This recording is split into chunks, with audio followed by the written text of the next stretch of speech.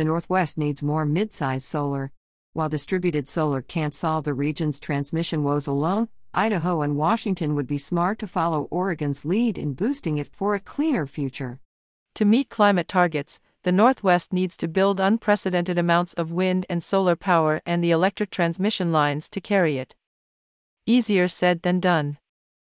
Utility-scale renewable projects, like acres-large solar installations or miles-long corridors of wind turbines, and the electric wires that connect them to cities and towns increasingly inspire opposition.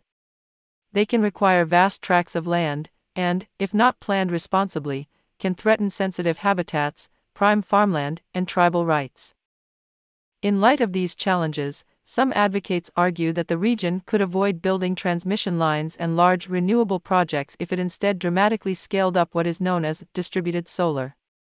Unlike their utility-scale counterparts, distributed solar projects generate electricity close to where it is consumed, say, on home and business rooftops, over parking lots, on small, unused fields, and bypass the transmission grid altogether.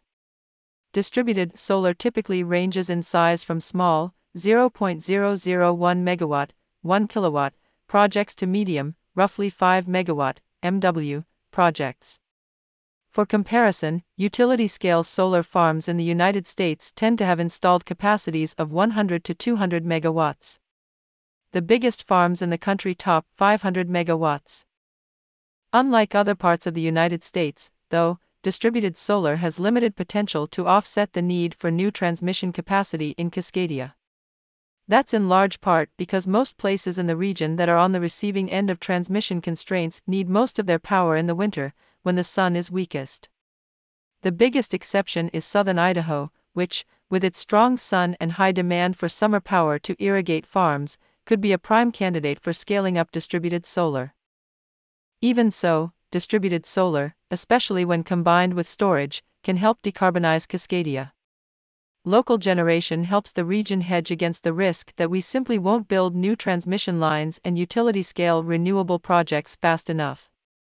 But the Northwest is lagging in installing the most promising type of distributed solar infrastructure, mid-size projects in the range of 1 to 5 megawatts.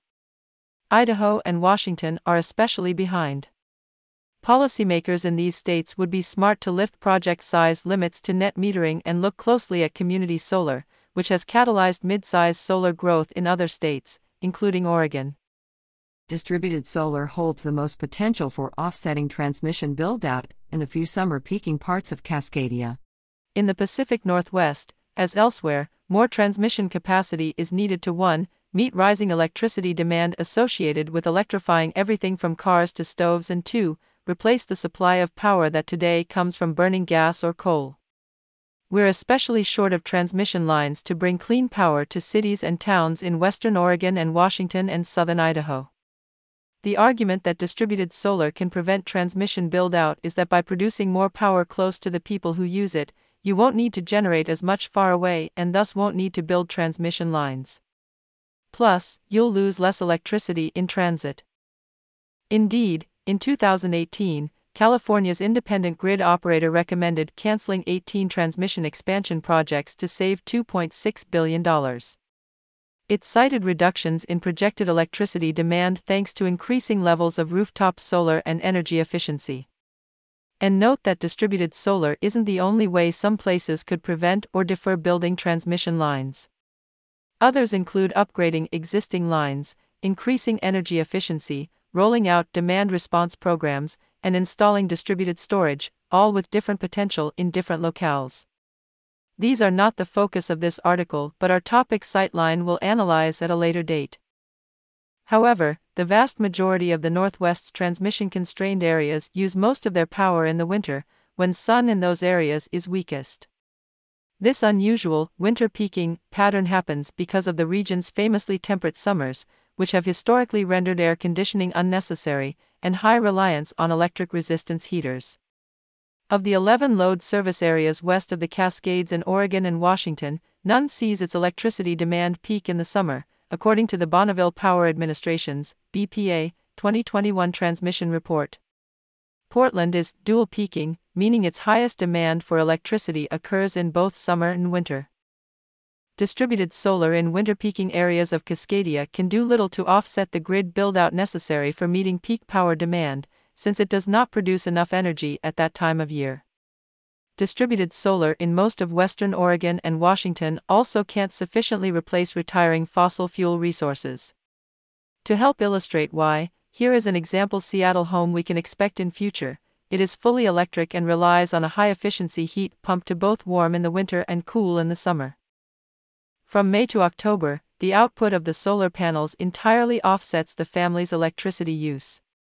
But from November through April, the home requires at least some power from its electric utility.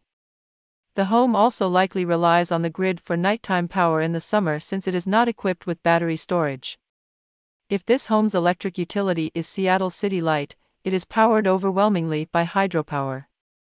But if they lived in that same house in, say, Olympia or Bellevue, Washington, which have similar climate patterns to Seattle, they would be served by Puget Sound Energy, PSE. PSE relies on gas and coal for about half of its generating capacity.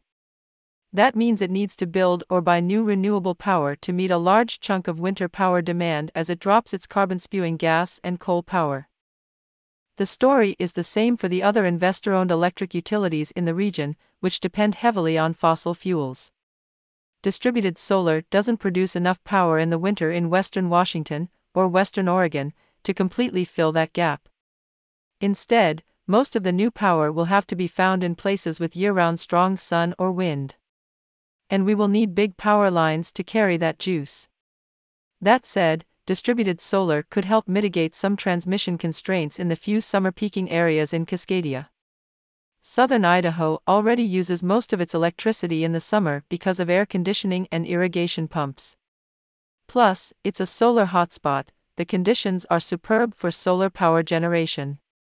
Even here, though, in order for distributed solar to offset building more transmission, the area would need to meet further conditions, including ensuring the distribution system has adequate capacity to hook up the projects.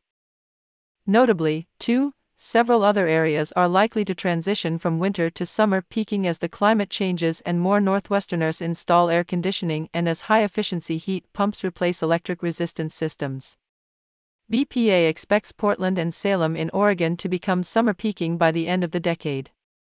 And the Seattle-Tacoma-Olympia area may flip from winter to summer peaking in 20 years, according to Citeline's analysis of BPA's data. BPA likely bases these forecasts on historical energy use patterns, not a modeled future of widespread electrification and fossil fuel retirement, so they may underestimate future energy demand. Nonetheless, these trends paint an indicative picture of a changing seasonality of energy use. Distributed solar could help render unnecessary some new transmission capacity associated with meeting this growing summer demand. But it can barely contribute to the larger challenges of meeting colossal increases in year-round power demand that will come with widespread electrification and backfilling the gap left by retiring fossil fuels. Distributed solar is still a good idea. So, is distributed solar a waste of time and money? Not at all. It's true that large, utility-scale arrays of solar collectors are the cheapest and most efficient way to harness the sun. It's also true that transmission lines can reduce overbuild of new energy projects by allowing regions with different energy profiles to share resources. That's part of Idaho Power's stated rationale for the controversial Boardman to Hemingway transmission line connecting eastern Oregon and western Idaho. It should help southern Idaho meet its early summer peak with excess hydropower from the Pacific Northwest rather than with new generating resources. But utility-scale renewable projects and transmission lines are increasingly difficult to site and build. Take, for example, the opposition in Benton County, Washington, to the proposed 1,150 MW Horse Heaven Hills wind, solar, and storage facility, or the controversies with the Boardman to Hemingway transmission line, which has been in development for 20 years. Several counties in south-central Washington have imposed moratoriums on solar development, though the state can override them. Siting is probably the biggest challenge for utility-scale solar. Jack Watson, Policy and Regulatory Affairs Director of the Oregon Solar and Storage Industries Association, OSSIA, told Citeline. Both Oregon and Washington are going through multi-stakeholder processes to identify lands suitable for solar development that will cause the least harm to farmland and natural habitat and will respect tribal rights. In the meantime, distributed solar, which largely avoids siting and land use challenges, can keep us marching toward clean energy goals. Distributed solar can act as a hedge. Sashvat Roy, Technology and Policy Manager at the advocacy group Renewable Northwest, told Citeline. Unless and until we figure out the siting and interconnection backlog, distributed solar and storage seem like low-hanging fruit. He said.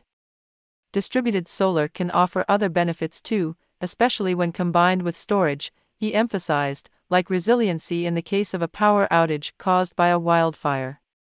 Indeed, some Northwest utilities are planning more distributed solar than ever, some naming grid constraints as a primary motivator. The big opportunity is midsize solar. Prioritizing mid-size commercial-scale solar projects in the range of 1 to 5 megawatts can help alleviate the high costs of distributed systems. These projects, like the one IKEA installed on its rooftop in Renton, Washington, cost roughly twice the amount of utility-scale ones, while small, residential-scale solar systems cost roughly triple. In fact, 1 to 5 megawatts projects can actually be more cost-effective than utility-scale systems when installed in certain locations. Residential rooftop solar, by contrast, is unlikely to ever beat utility-scale solar on cost-effectiveness. And, of course, by virtue of their larger size, thousands fewer 1 to 5 megawatt systems are required to help clean the grid than if we relied on residential rooftop solar alone. If you really can't build transmission lines, you can talk about doing more generation locally. The best way to do that is not residential rooftops usually. Dr. Severin Borenstein, director of the Energy Institute at University of California, Berkeley's Haas School of Business, told Citeline. A friendly critic of distributed solar and net metering in California, he emphasized that flat, roof-mounted or ground-mounted systems are most cost-effective. That's because developers of these projects can buy panels in bulk, reducing costs, and also install trackers to follow the sun, upping energy output. This technology is not possible on tilted home roofs. But Idaho and Washington are skimping on these mid-size systems, trailing Oregon. Idaho's capacity from moderately sized systems is just 1%, and Washington's just 11% of Oregon's. None of the Northwest states meets its full potential, according to a 2016 study by the National Renewable Energy Laboratory. Even a cursory glance at the area near the Washington IKEA reveals dozens more similarly large commercial roofs, none with solar panels. Idaho and Washington restrict midsize solar growth in two big ways. It is impossible to trace solar growth in Oregon to a single policy. Plus, barriers to distributed solar in Oregon persist, including building codes and upgrades required to the distribution system, Jack Watson of OSSIA told Citeline. But two key policies in Oregon that encourage moderately sized systems are notably absent in Idaho and Washington. And the Washington legislature missed an opportunity to pass bills in the 2023 legislative session that could have helped the state catch up. 1. Idaho and Washington exclude mid-size systems from net metering. Net metering refers to systems in which owners of distributed solar resources, like rooftop solar arrays, get reimbursed from their electric utilities for any electricity they produce that they don't use, less any electricity they buy from the utility. The rate at which owners are reimbursed depends on the state. It's a tool that has enabled distributed solar growth in much of the United States. But in Washington and Idaho, only residential or commercial systems with a capacity up to 0.1 megawatts, 100 kilowatts, can participate. In Oregon, by contrast, the limit is 20 times higher for commercial systems, or 2 megawatts. Other states sharing Oregon's higher limits include New York, Illinois, and Florida. By not allowing projects greater than 0.1 megawatts to net meter, Idaho and Washington disincentivize owners of buildings with larger roofs, like supermarkets or warehouses, or farmers with fallow fields, to install solar panels.